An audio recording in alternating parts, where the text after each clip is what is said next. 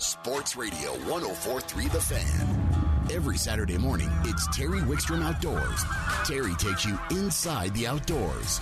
You know, hunting, fishing, camping. It's Terry Wickstrom Outdoors. Now, here's Terry. All right, Terry Wickstrom Outdoors is brought to you in part by Sun Power Sports, Colorado's largest ATV and motorcycle dealer. We're going right to the phones. And joining us, because he probably had to pry himself out of the field, because I will tell you what, I know for a fact, because he brings it up every year on the show and he shares it with us, that this man lives in the outdoors during this time of the year. I think he's counting the hairs on elk and measuring distances for pronghorn. Is that about right? 100%, Terry. 100% right. Absolutely. I mean, you know, we can joke about it. And if somebody doesn't have the time to do the kind of scouting and prep you do, we're not going to tell them don't go hunting. Make sure you've done enough prep where you're safe, you understand your firearm, you understand where you're hunting, and you can do it safely. But also temper your expectations that if you don't put in the work ahead of time, your chances of success are reduced a lot. That's it, Terry. You know, be safe for yourself. Make sure you can provide an ethical shot on these animals. We owe it to them. But other than that, that's exactly it. You know, the stuff that we talk about through our scouting process is 100% based on the person that you and I run into at the sports show. When we're hanging out at a retail, we run into people, and people are like, man, I did not have that year. That's what we talk about the scouting, because there's a lot of us that go out there and we hunt and we have a good time, and it's not about the harvest rate. It's about the entertainment value of being out in the woods and the traditions of hunting.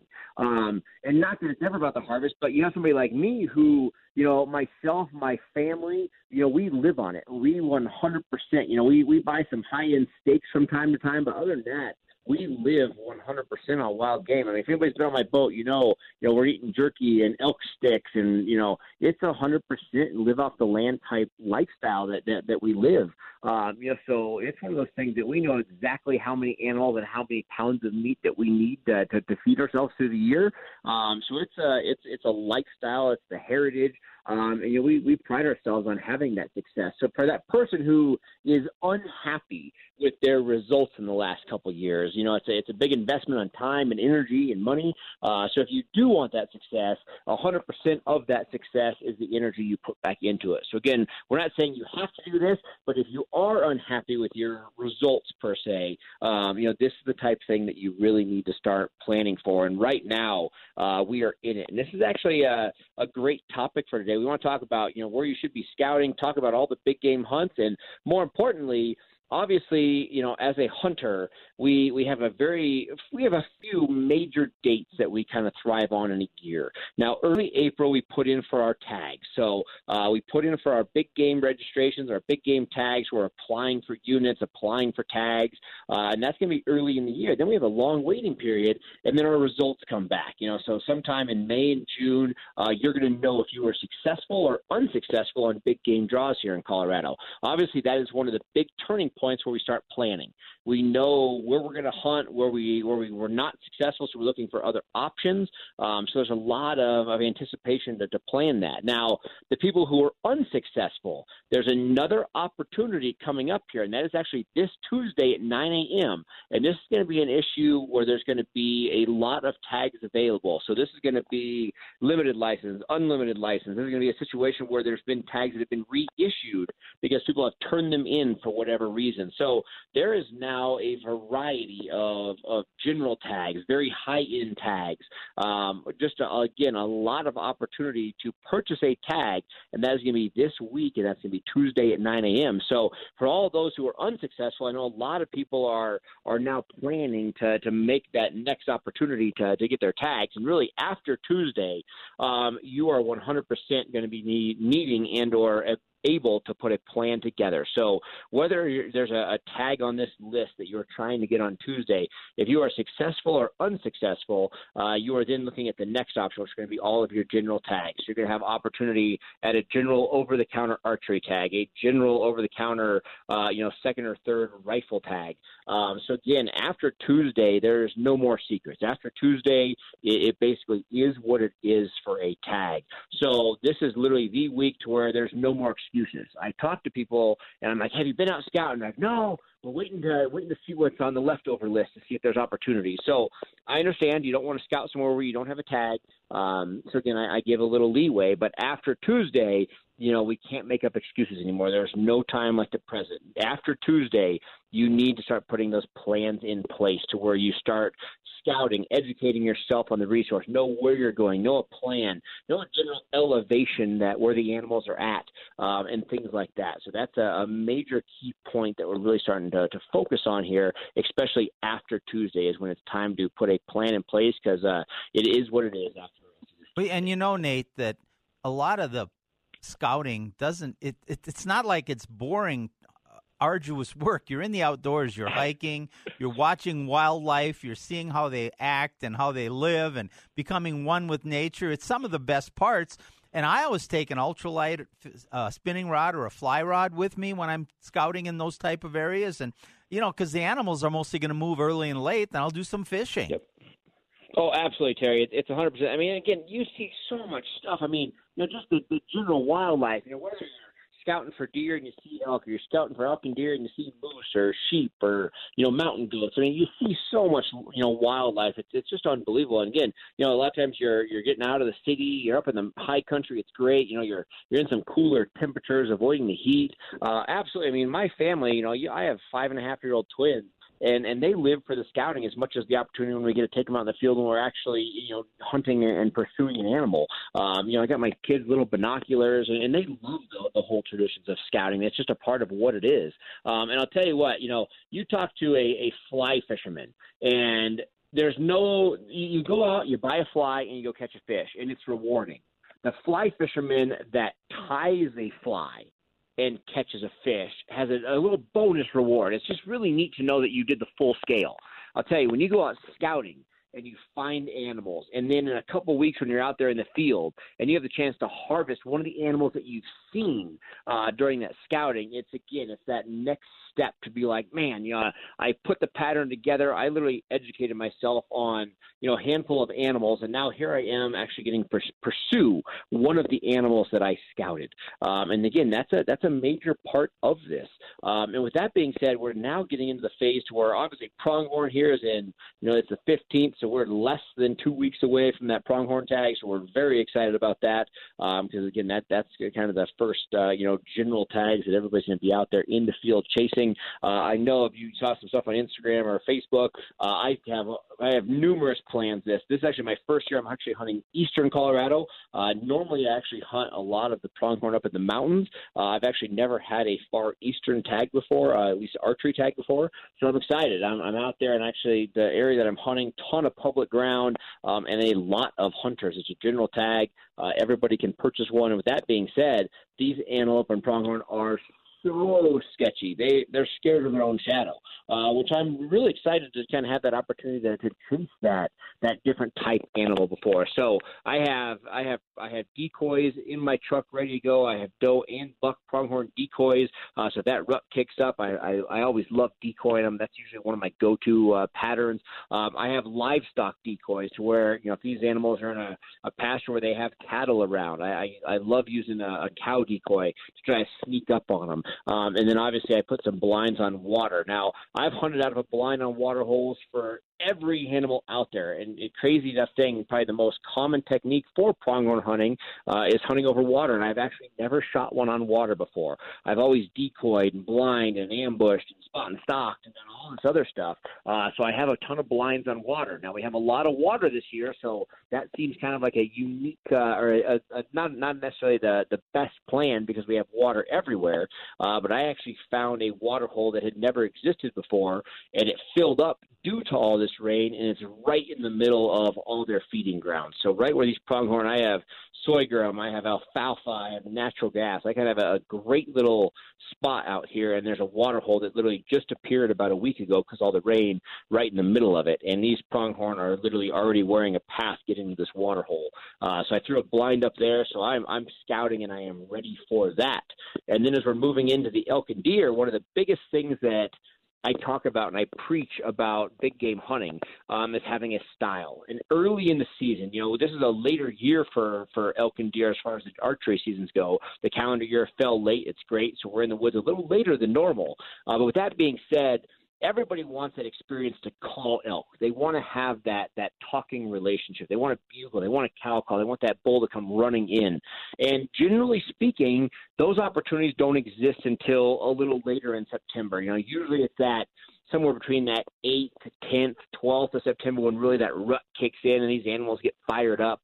And a lot of times it's just not quite happening early season. But to up your odds, if you are that hunter that's looking for that, we always really promote hunters to hunt the elevations. So many of the big game units that you can hunt this coming year are going to have, various elevations. I mean, if you look through the topography of the land, none of our mountain areas are flat. There's always going to be some high peaks and there's going to be some low country. And I always tell bow hunters in this early season, chase those elevations. If you have a unit that has high elevation and low elevation, plan those the first third portion of that season up in that high country. And then as the whole state starts to cool off, follow those elevations down. But again, the animals that are up highest are going to be in cooler temps, and those will be the first animals to show signs of rut. And then as you move down and as you move on with the season, you start to get into early mid-September, all of a sudden the mid-range of elevation is going to cool off, and those animals are going to fire up. And then when you get towards the later portion of September, you're going to get in those lower elevations, and those bulls are going to start firing up and showing those major signs of ruts. So literally, we always try to hunt these animals in the first portion of their ruts. These bulls go from being independent to all of a sudden gathering cows. Now, once they gather a bunch of cows and they have a large harem, they're not near as approachable what they call. They have their cows, they have their harem, they're very content. But in the average window, it takes a bull about 5 days to really build up their harem to where they want it.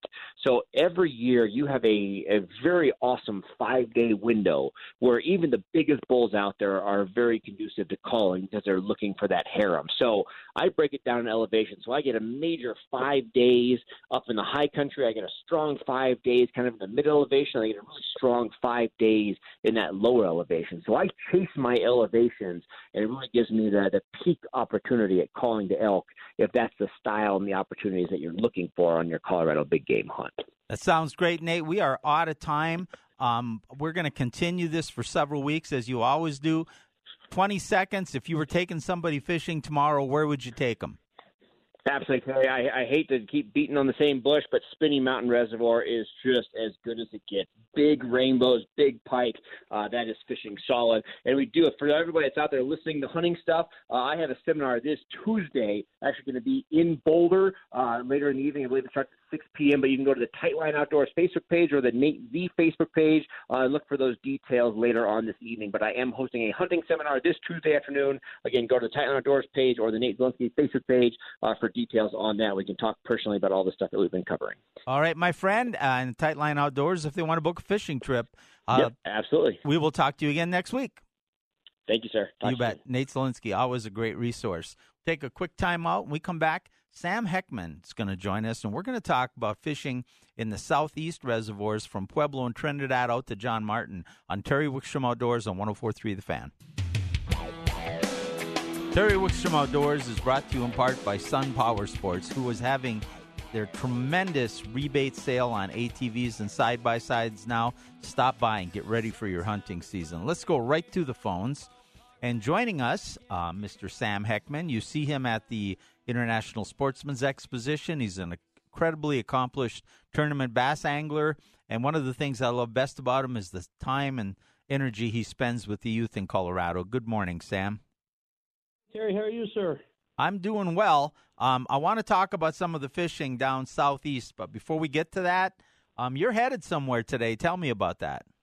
Yeah, we're heading to Little Rock, Arkansas. We're going to be fishing Pool 2 for the TBF Junior World Championships, and the two kids that qualified as a team are out of my Southern Colorado Junior Bass Club, and they're from Beulah, Colorado. So I want everybody to wish them luck, and hopefully we can bring home the trophy. We have had some really great success with youth bass fishermen in Colorado, haven't we? Yes, we have. And it's partly because we got a lot of talented kids, and the fact that you really can learn to fish bass in Colorado, and also partly because people like you give time to these kids, Sam. So thank you. Hey, let's we haven't got a ton of time, so I want to talk. It's been a different year this year, and we've got a lot of summer left. But I'm kind of telling people you can't go by the playbook you'd normally go by this time of the year. Now, you fish a lot of the southern, south central, and south eastern reservoirs. Is that what you're finding too? Yeah, this is a totally different year, Terry. It's crazy with we had such a late spring. I guess we didn't really have a spring, and then we have all this high water now with all the snowfall and snow melt and the torrential rains we're getting every afternoon. It's these lakes are high down here, and they're changing. They're changing all the time. But there is some great fishing down there. Absolutely. The fish are still there. They're just spread out more. You got more water than you had, with our irrigation lakes. They're normally low this time of year and getting lower all the way into November. But they've remained stable and high. I mean, they've been high as they have been in the spring. So the fish are spread out. There's lots of grass growing, and the shad are scattered. So there's still a lot of fish to be caught. You're just going to have to work a little harder to get them. Well, and you hit on a point that this water is going to be tremendous for our fisheries. It's great for recruitment. It's great for growth. It's nutrients in the water. There's habitat. So it always results in a boom to our fish populations. But during it, when you have full lakes, fish are spread out. There's more water to cover. And so many people fish memories. Well, that memory might be 50 feet deep right now, or the fish aren't even there because the high water's pulled them up towards shore. Let's go quickly through a few of the lakes. What are you seeing at Pueblo first? Pueblo right now, Terry, it's hot. Water's high, and we've been getting quite a bit. We've been getting quite a bit of rain down here in the afternoons. Yesterday we had a torrential rainfall, so the water's somewhat off-colored, in the drains and up in the river channel. But the fish are still there. You're catching quite a few, but they're not. The big ones are hard to find right now. You can go down there and still have the 50 fish days in walleye or bass, but catching keepers, that's getting tough. So where do those fish go this time of year? I wish I knew. I wish I knew exactly where they were every time. But for those multiple fish days for that action, what kind of presentations are you throwing at them? Definitely pump water in the morning. Anybody that's new to Pueblo can run to the dam and throw a pop-ar up and down that dam, and you can really catch some nice smallies and get into some spotted bass. And then as the sun comes up, those fish are changing. And if it's a windy day, you can get them on a spinner bait, some reaction baits, but mostly dragging a tube, dragging a grub. You can really get some decent fish doing that too. Are you seeing any wipers on Pueblo? There's a lot of wipers being caught. I see a lot of pictures. I don't fish for them too much myself, Terry, and a lot of times they're being caught during tournaments on accident. I know of a 14-pounder that was caught on a topwater in Turkey Creek early this year, and it seems to be the majority of where the wipers being caught up in that west end. What about John Martin? That has been over the last couple of years one of the best fishing lakes in Colorado. What are you seeing out there? Well, we had a tournament down there about a month ago. I weighed a 5.4 for big largemouth, and I weighed in 16 pounds to win the tournament. So it's producing some giant largemouth right now. The interesting thing I thought was just kind of crazy was the amount of crappie we were catching.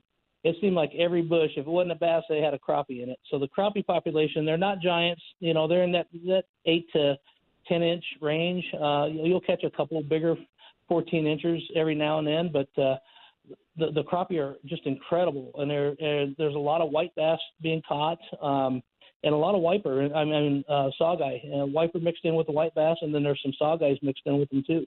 So any particular thing out of the bass, I kind of know what you do. What about some of the saugeye and the white bass? Any trick?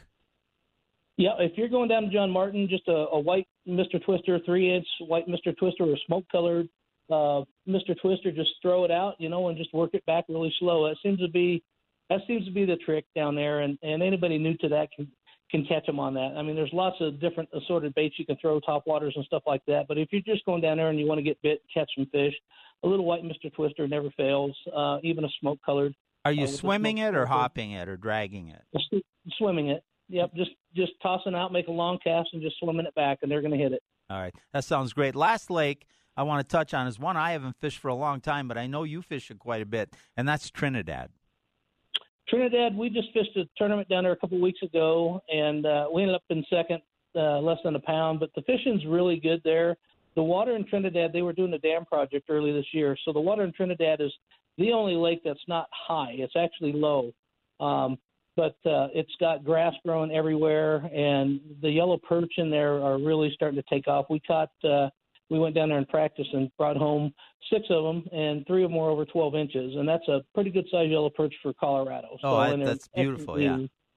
And there's walleyes down there too, Terry. The walleyes aren't very, they look real skinny and real round, just not real healthy looking. But there's a lot of walleye being caught too. But the smallmouth bass fishery there is pretty incredible. And the guys, there's always being trout caught. It seems like a lot of guys go down there just to fish for trout. So Trinidad's fishing are really good also too. But it's the only lake that we fish this year that's not real high.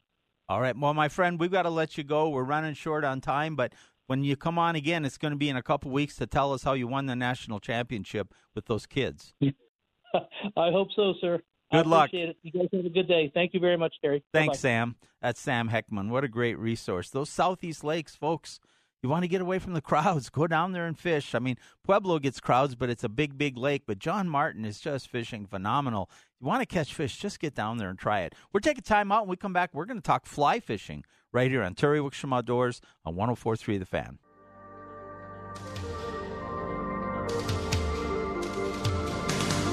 Terry Wickstrom Outdoors is brought to you in part by Sun Power Sports, Colorado's largest ATV and motorcycle dealer. I want to go right to the phones. Joining us from the Blue Quill Angler is Tony. Good morning, Tony. Hey, Terry. Thanks for having us on.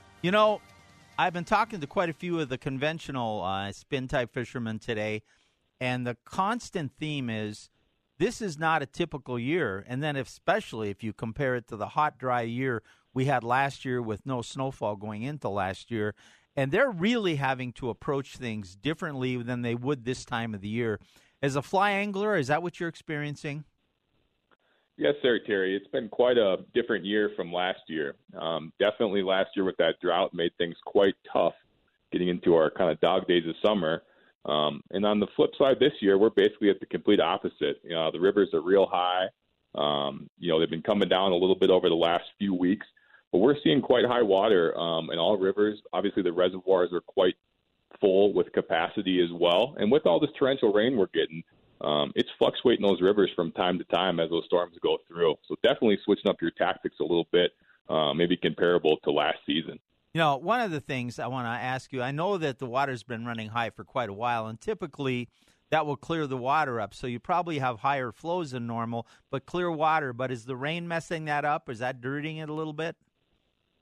Terry, from time to time, that is correct. The rain does bring, some mud and some debris into those river complexes. But for the most part, right now, the rivers have been real clear.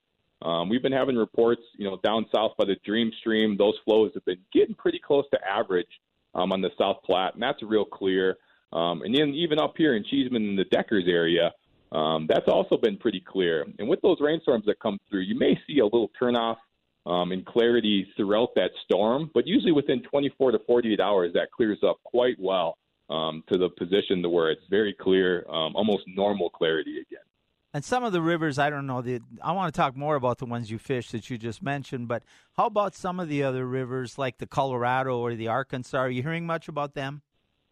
Yeah, the Colorado's been fishing great. We've been doing quite a few float trips out there. Recently, up until the last month or two, the water was so dang high that it was really tough for us to take our float trips out there just as a safety standpoint. So the last few weeks, that Colorado River, at least in Kremling's, running right around 1,800 cubic feet per second, which is about in half of what it was maybe 3-4 weeks ago. So the Colorado's been fishing great. Definitely a good flow for safety out there for recreational boaters as well as guide groups. The Arkansas is still a little high up there, but things have been fishing well. A lot of good hopper-dropper action on a lot of our rivers, especially kind of up in those, kind of northwest corridors of different sections or even down the south. That hopper-dropper has been, killer all throughout our rivers here in the state of Colorado. Well, I love the hopper-dropper because at my age I can see it. And then with my casting, if it splashes down a little bit, you're okay because that's what a hopper does. But with the higher flows, I would think the hopper dropper would really shine even more than normal. Absolutely, Terry. That is 100% correct. A lot of people that have been coming into our store, as well as our guide groups, we've been really seeing some great surface activity. And, the hatches have been a little prolonged, too, with that higher volume of water that's been a little bit cooler, maybe in summers in the past. We've been seeing a little bit longer of our hatches, maybe a little later as well. So some of your late summer mayflies, your trichos, your pale morning duns, and then obviously with that high water, you get a lot of ants and beetles and grasshoppers that kind of get swept in there in between the rain. So fishing close to the banks during this little bit higher water and using hopper dropper is a great way to catch fish right now and going forward towards our fall season. What about some of the other local rivers we don't hear as much about, like Clear Creek and Bear Creek? Yeah, absolutely. Clear Creek and Bear Creek are great local options here close to the metro. Bear Creek's been quite fishable for a while. Clear Creek has just came to about 300 CFS, so that's pretty safe to fish now. It is a little high, but definitely not at that 700, 800, 900 mark we were seeing weeks ago. One thing to pay attention if you are fishing Clear Creek is always make sure you know what the weather's doing as far as rain. Clear Creek's a freestone river, and when that rain starts to downpour, as we've seen pretty much daily the last few weeks, it's very important that if you're in Clear Creek and you're wading, that you just monitor those water levels, and just safety is the number one concern. Sometimes you can catch some really great fish leading up to a storm, but always making sure you're safe if that water starts to rise pretty quickly. You at least got a plan B and how to get out of there safe. One of my recommendations for wading is always that, first of all, if you can't see the bottom, you have to be extremely careful. But if you're any question at all about whether the conditions are wadable, leave your waders at home, because you brought it up earlier. During those flows, the fish are really usually right by the bank anyway. And if you go out with your waders, you're going to be tempted to take that step you shouldn't take. But that's perfect advice. I couldn't agree more. But one thing I want to get, we got a couple minutes left, and what I want to get from you now is, I know you guys fish the South Platte a lot, and you fish a lot of the rivers. Give me a couple spots right now where if you were headed out this afternoon or tomorrow, where would you go and what would you expect to use? Yeah, so I'll talk about a couple different spots. The first one being the South Platte there in Deckers. Obviously, it's probably the closest water near Denver that kind of offers some bigger fish. And maybe some larger locations to kind of test your test your skills on some bigger water. So the Deckers area is fishing great, doing hopper dropper stuff, maybe dropping it with a PMD, a nymph, a pale morning dun, or even a beadhead caddis, I think would get you in the right position. And then if you didn't want to go too far away, as we were just talking about, Clear Creek is a great option. The flows have been coming down to a much more fishable and safe level. And using just single dry flies out there, a stimulator, a chubby Chernobyl, or even using some of your smaller dry flies for your midges would be great options in there too. Having some great visual activity on those strikes at Clear Creek and Deckers is a great time to get out right now and get after it. Well, I got to let you go, but I think we're going to be headed for one of the better fall fly fishing years we've had. These fish are going to be coming out of this summer, I think, healthier than they have for a few years. The flows will still start to come down, we would think. I guess we don't know that. And I would think we're going to have cool water, healthy fish, and it's setting up to be a tremendous fall, don't you? I agree. I think it's going to be one of the best falls in the last 10 years, and we're all really excited about it down here at the Blue Quill. So if somebody wants to book a trip or they just want to stop by and get some information, how do they find you guys? Yeah, so we're up in Evergreen, the Blue Quill Angler, right off 1532 Bergen Parkway.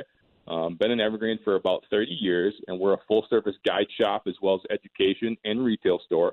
And if you're interested in booking a trip, feel free to give us a call at 303-674-4700 or visit our website at thebluequillangler.com, and we'd be happy to help you. All right. Tony, thank you so much. Great information. And as we get these flows, now that they're coming down, I think I'm going to get fly fishermen on a little more, because I think we're going to have some of with the miles of streams we got, and a lot of the fish haven't been harassed because of these flows. I agree with you. This is setting up to be a great fall. We'll talk to you again very soon. Thanks so much, Terry. Appreciate you. You bet. That's Tony from the Blue Quill Angler. We'll take a time out, and one of our favorite people, Ronnie Castiglione, is going to come on and help us deal with some of these conditions we're seeing that are so different this year on Terry Wickstrom Outdoors on 104.3 The Fan. Shake, shake, shake. Shake, shake, shake. Shake your booty. Terry Wickstrom Outdoors is brought to you in part by Sun Power Sports. And I've been telling you about getting ready for hunting. If you're looking in an ATV or side-by-side as part of your hunting equipment, you need to get to Sun right now because the sale they've got going on with rebates and factory clearance beats none, and their inventory's unbelievable. Just go to sunnynt.com or 88th in Washington, and we'll go to the phones. We're waiting to talk to us about some great fishing techniques is Ronnie Castiglione. Good morning, Ronnie. Good morning, Mr. Terry Wickstrom. How are you doing this morning? You know, I'm doing great, and I was looking at my notes, and you want to talk about timing the bite. And, you know, over the years, and especially when I was younger, I kept a fishing log, and I would say, okay, the crappies at this lake turn on now. The walleyes move to the deeper structure where I spoon for them now. They move out to suspend now. The bass are in the grass now. You know, all those things are probably going to happen. But timing the bite's a little different this year, isn't it? Because the timing is different because of the high flows and cool water. Yeah, you know, Terry, it's definitely a different kind of year with this high water and the way it's changed it. But we're getting into those dog days of summer. There's no doubt about it right now. You know, I'm on Horsetooth today, and it definitely feels like a midsummer kind of a hot day up here that we got going. And, you know, fishing on days like that, it's not just about seasonal timings that I wanted to talk about, Terry, but I also wanted to talk about timing it throughout the day and how the bite can really change this time of year. Throughout the day, the areas you're going to catch fish on might change dramatically throughout the day, and the presentations that you might use to catch those fish can change dramatically throughout the day. So it's not just about paying attention to, you know, whether these bass are usually shallow or deep this time of year and that sort of a thing, but throughout the day, Terry, are they moving up in the middle of the night? Are they shallow real early in the morning? Can you catch them on shallow presentations like service lures and maybe shallow running jerkbaits real early in the morning? Where do those fish go once the sun really gets up high? You know, you talk about a lake like Boyd, real early in the morning, we get out there and we chase white bass this time of year, but then once the white bass kind of go off, once the sun really gets up, then, you know, it's about running around and trying to time those largemouth and figuring out where they're at. When do they get under the mats? When do they get on the docks? All of those kind of things really change throughout the day here, Terry. Well, I just watch Karen, and when she starts catching something, that's what I do. But, you know, that's an excellent approach there. And, you know, people really need to pay attention to when and where they're catching fish and why.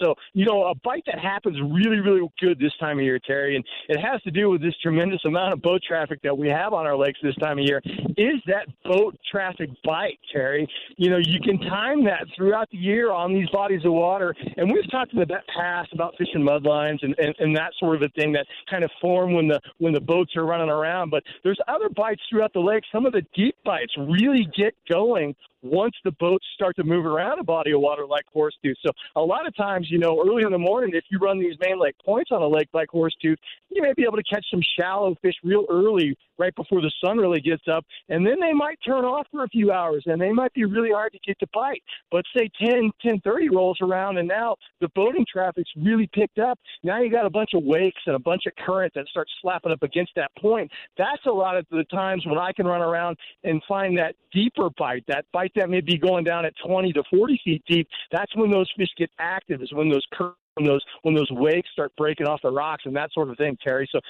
one example of trying to time body of water. No, you know, and that's a great example, Ronnie. It really is.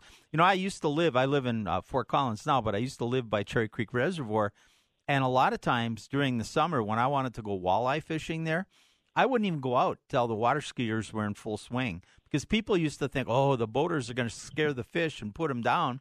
I could get right in the wake of those water skiers. They were hitting shad. Those fish were used to the boats over them. They were creating a chop that broke the light, and some of my best fishing would happen right in the middle of the day. Yeah, absolutely, Terry. And that is about timing that best fishing. You know, being a guide, guiding for, 8 years, 9 years now, our guide trips, are 5 hours long, Terry. So when I think about how I have to divide up my guide trip throughout the day, it really becomes all about trying to time those particular bites that I've figured out and I know are going around the lake. So, it's really about thinking about that on a guide trip, because there's it's a finite amount of time that I have a customer on the boat. So, guiding really kind of instills that. But just the everyday fisherman, the everyday angler, the tournament angler, that sort of thing, just paying attention to the timing on those bites. If you come to a spot too early, a lot of times those fish may not bite. And if you're late to the party, everything's already been eaten. So, it's really timing is very, very important. Now, the other thing to mention is, real early, real late in the day this time of year, definitely the early riser and the late angler, the guy that stays out real late or the guy or lady that stays out real late, they're going to be rewarded this time of year, Terry. So that's another timing aspect. The other thing about it is looking at the weather and things like that, Terry, looking at wind, looking at, fronts that are moving in, whether you're going to get afternoon or if it's going to be sunny all day. Timing that bite can also really lead to a lot more success this time of year, Terry. Oh, you're absolutely right. And people need to pay attention to that. And, most fishermen, Ronnie, when they're out fishing, they may spend, let's just say they spend 4 to 6 hours on the water, a weekend angler, and he has a really what he considers a good day. If he really went back and analyzed it, he probably had a couple spurts where the fishing was phenomenal and some dead time in between. Now, occasionally you'll get bites that are steady, but you're exactly right. The fish, either you find active fish or they come through, or the fish you were over all of a sudden turn on. And we see that happen all the time, and a lot of it's the factors you've been talking about. Absolutely. And you really need to also, in a lot of occasions, understand your own skill set and understand whether or not you have the ability to stand in a boat or something like that when there's a lot of boats running around. So that's a consideration. One thing I consider with clients a lot when we get on a lake like Boyd, Terry, inevitably we end up fishing docks, a good portion of the day. Timing those docks is very, very important. I know there's certain docks that run north and south. There's certain docks that face east and west.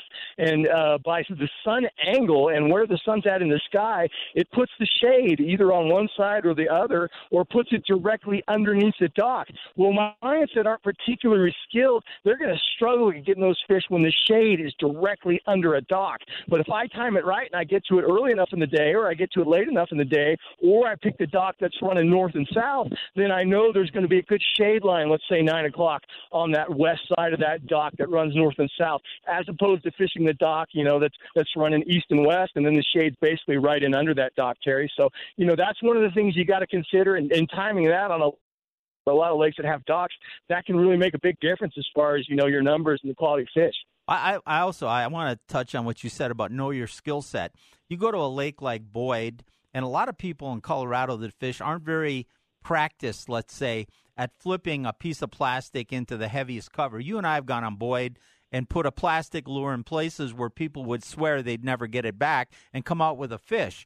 You can't necessarily teach somebody, with practice, it takes time. They can learn to do that, but if they're only an occasional bass fisherman, that's when we talk. Be out there early when those fish are maybe on the outside of that cover, and then you can get them with that top water or get them with that other bait that you can fish effectively. Absolutely, or they'll come out, they'll bite that spinnerbait, or they'll bite something like that that's going along the side. You think about those mats that grow on Boyd and the way the shade comes off those mats. Middle of the day, the shade's straight down. It's right below the thickest part of the whole thing. But earlier in the day and later in the day, that shade's going to kind of push off to one side. And a lot of times you'll find those fish on a particular side of those mats area, they're a little more likely to come by and bite that square bill or take a bite at that swim bait or that easy to throw up there because it's not going to snag, but it can't really punch right through that heavy weight on it. Timing that's all timing. That's all those real small things, Terry. And if the anglers pay attention to those kind of things and kind of track it, you talk about keeping a journal, that's important. The other thing that works really good nowadays, Terry, is, just snapping pictures, not necessarily glory pictures because you want to know you caught a fish, but have a picture of when and where you caught a fish, and then you can look at the timestamp on your picture and you can say, hey, we caught those fish on that bank all at 9 o'clock. That technology we got, Terry. Ronnie, you cut out on us a little bit. Hopefully it'll hold up here for 30 seconds. It's going to be really nice weather today and tomorrow. Might have a storm come through, but if you were going fishing, 1 or 2 spots you'd hit. Did I lose you, Ronnie? All right. We're not getting Ronnie. His phone's cutting out. Ronnie, I'm going to have to let you go, but thank you so much for the information. He was out on the water catching fish, and I got a secret. I don't know if he can hear us or not, but, Ronnie's a new daddy, and so he hasn't had as much time on the water the last few weeks as he wants. So he's torn right now. Do I stay out here and catch a couple more fish, or does that little one want me back home? So congratulations to him and Kristen for everything they're going through, and just having a great time. The bad times will come in about 15 years, Ronnie, just so you know. Anyway, hey, we're going to wrap things up here in just a couple minutes. There's going to be sports coming on after us, and I think they're going to talk about the Broncos football team. In all seriousness, Broncos had their first preseason game, the Hall of Fame. Those guys that come, I'm sure they'll analyze that. Don't put too much stock in what you saw in that, because we'll probably see a lot more. We got 4 more preseasons. But join us every week here on Saturday for Terry Wickstrom Outdoors, except in 2 weeks, because of the Broncos, they're having a special training camp edition. We're going to move this show over to ESPN for that Saturday. That's the 17th. And actually, Chad LaChance is going to host it. So there'll be a special edition of Terry Wickstrom Outdoors on ESPN, hosted by Chad LaChance. So, and we're going to have some shuffling with the schedule a little bit as we get into the next next few weeks. So we'll keep you posted on Facebook. Follow us on Terry Wickstrom Outdoors on Facebook. We'll let you know what's going on. Thanks to Kyle for keeping us on the air. Thanks to Karen for making me look smart. And thank all of you for listening. We'll let the Eagles take us to the top of the hour and sports on 104.3 The Fan.